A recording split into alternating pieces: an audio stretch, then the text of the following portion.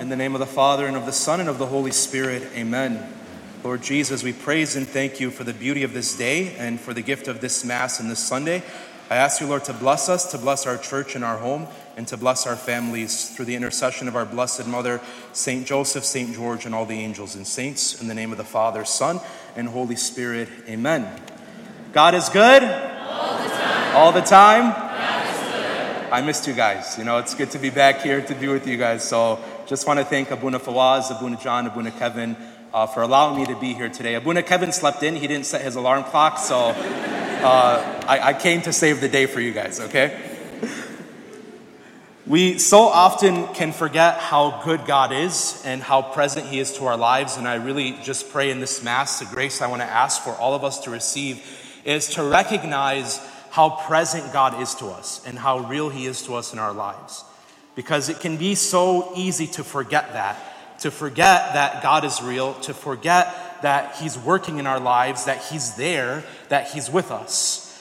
And I say that, I want that to be our grace because this is something that I've been praying with this week, especially with this gospel. And so what we see is there's this vineyard owner, and he sets up this entire vineyard. And he plants in it, and he does many great things in it, and builds many things in this vineyard, and even protects this vineyard. And then he goes out into the world, and he hires people to come in to work in it, to come and work in this vineyard to make sure that it produces fruit. And so he goes and finds these people to work, these tenants, and then when he finds them, he entrusts the entire vineyard to them, and he leaves. He leaves and he lets them work and he lets them do what they need to do. Now, when it's time to produce fruit, when it's time to gain that fruit, what happens is he sends other servants to go and collect the fruit of the harvest, but then the tenants kill one, they stone another, they beat another, they mock them, even to the point where they killed the own son of the owner of that vineyard. And so I've been thinking about why. Why did they do this? Why did they kill these people? And I think the reason could be that maybe they felt abandoned by that owner. Because the owner set everything up, right? And he entrusted this entire thing to them. And then in the gospel, it says that he went into another country. He went far away into another country. And he left them alone. And so they felt a little abandoned by their owner. So when it came time to receive this harvest, they forgot who this owner was. Maybe they were even angry with him, and they thought, who is this guy to come and tell us that he wants some fruit? Who is this owner to come and tell us that he wants some profit when he did nothing? That's what they thought, although he did everything for them. He gave everything to them. He gave this very vineyard to them to work in. But they forgot. I think very often we can feel that in our own lives. We can feel like that God has went away, that God has went far away from me, that He's not listening to me, He's not present to me, He's not answering my prayers, nothing is going right in my life, and so God is not there. Or I don't trust God, I'm angry with God because of this, and this. We can very easily feel that in our own lives, in our relationship with the Lord.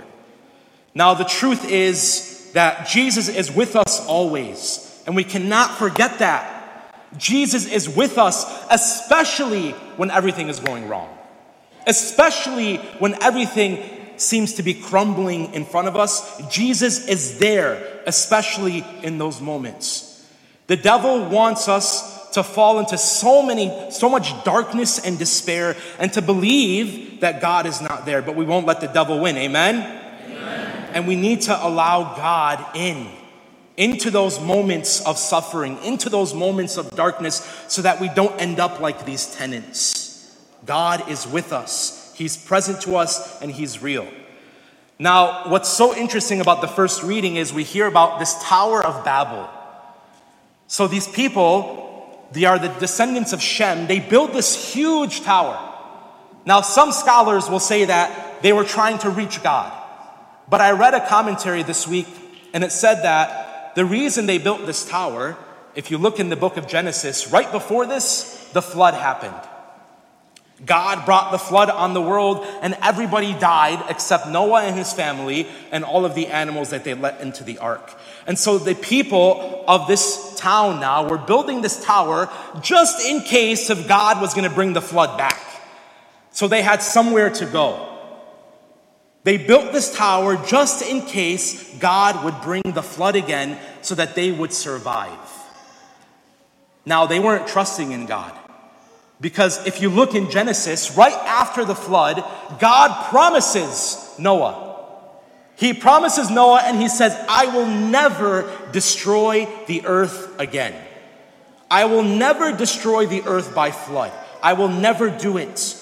This is my covenant with you. The people were not trusting in God. How many of us struggle with that trust in God? We see so many things going wrong. There's so many things that can bring that darkness, whether it's death, darkness, a miscarriage, struggles in your relationship with your marriage, maybe even your spouse cheating on you. So many different things, and even some little things that the devil can creep in, right? There's so many people who take exams over and over and over again, feeling that they have no luck with anything, or people that are applying to school, and you're not getting into these schools. And then what do? We point our finger at God. Why aren't you allowing this? Why are you doing this to me? Why? Jesus is real and he's present especially in those moments. No one in this church is going to be exempt from suffering or from the cross. Every single one of us who is sitting here has some cross or crosses that God is allowing us to carry, because ultimately that cross is going to take me to the kingdom of heaven. There's an amazing scene in the Chosen. If you've never seen this Chosen, you really need to watch it. Some of you very tratty people might not like it, okay? Because it's like, oh, it's not in the Bible. Calm down, okay? Not everything's in the Bible. And so in this beautiful series, especially in season 3 is amazing. In season 3, there's a scene between the Apostle James and Jesus. So Jesus sends out all of the apostles to go heal the sick and the lame. And he sends them out all together, 2 by 2. They go to different villages, different towns to heal people. But James is sick. James has not been healed by Jesus. He has some type of paralysis that causes him to limp. And he goes to Jesus and he says, why haven't you healed me? Why haven't you healed me? And you expect me to go out into the world and to heal other people? And I love what Jesus says to him. He says, James, I could heal you, but you would be like the hundreds and thousands of others that have been healed. But the true miracle is when you can praise God in spite of your suffering. When you can praise God in spite of your suffering, that is the true miracle. The true miracle is when you can show people patience in suffering here on earth, because you know that in heaven there will be no suffering. That's what we need to learn. To praise God even in our suffering. To praise God even in our darkness. To praise God after your miscarriage. To praise God when your spouse cheats on you. To praise God when your business fails. To praise God when you are failing every single exam and not getting into the school you want. To praise Him always. That's what the Lord wants. Now, in our suffering and in our lives sometimes, we're doing great, right? Sometimes everything is going awesome. And we need to learn, and what Lent teaches us is to suffer with Jesus. If you have a cross, give that to Jesus this Lent and carry it with Him to Golgotha so that we can rise with Him on the resurrection day on Easter. St. Paul says that. He says, we suffer with Him so that we can be glorified with Him. He says, our present sufferings do not compare to the glory that's going to be revealed to us.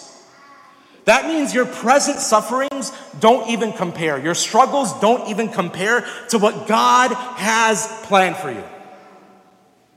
all the grace and all the joy and all the amazing things God has for you does not compare with what you're struggling with, what you're going through. We need to believe that. Sometimes we need to inflict suffering on ourselves, and that's what fasting is for. We fast so that we can suffer with Jesus. There's so many people during Lent who say, Father, I don't fast from things. I don't give things up during Lent. I just add good things. I do good. Yeah, I don't know what's wrong with these people, okay? We can't live like that. If we're not giving things up, if we're not fasting, what we are doing is becoming like the world, and the world is soft. The world wants us to be soft. Oh, why are you fasting from meat? You do Lent? You believe in that? The world wants us to be soft, but there's nothing soft about the cross. There was nothing easy about the cross, and Lent is a reminder that our lives are not meant to be easy. That our lives are not meant to just be awesome and great and peaceful. No. Jesus is with us in that storm. Jesus is with us in that suffering, in that darkness. So we're kind of in this middle part of Lent. And sometimes in this time of Lent, we can really ease up on some of our things, or we start to fall with some of the promises we made to God. And we need to refocus our minds and our hearts on the Lord. Refocus ourselves on Him as we enter, this is going to be the middle week of Lent.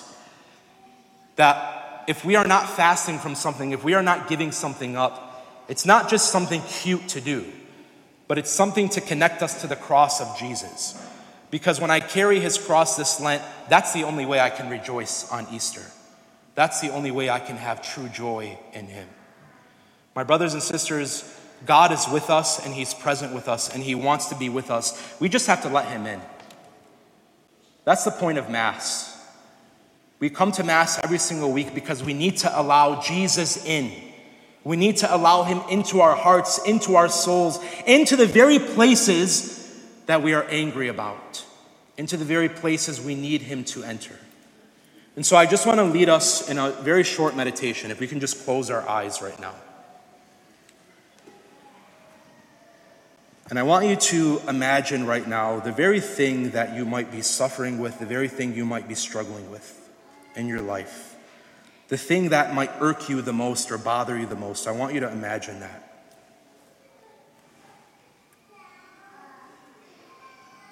Now invite Jesus in your heart. Tell the Lord, Jesus, come in. Jesus, be with me.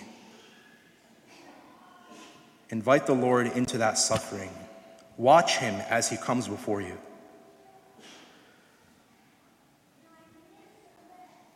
The Lord wants to embrace you. He wants to hold you in that suffering and in that struggle. And so just allow Him to hold you. Hear the Lord say to you, I am with you. I love you. I will never leave you. I am with you. I love you. I will never leave you. Let's just take a minute and sit with the Lord now and allow Him to embrace us and to speak to us.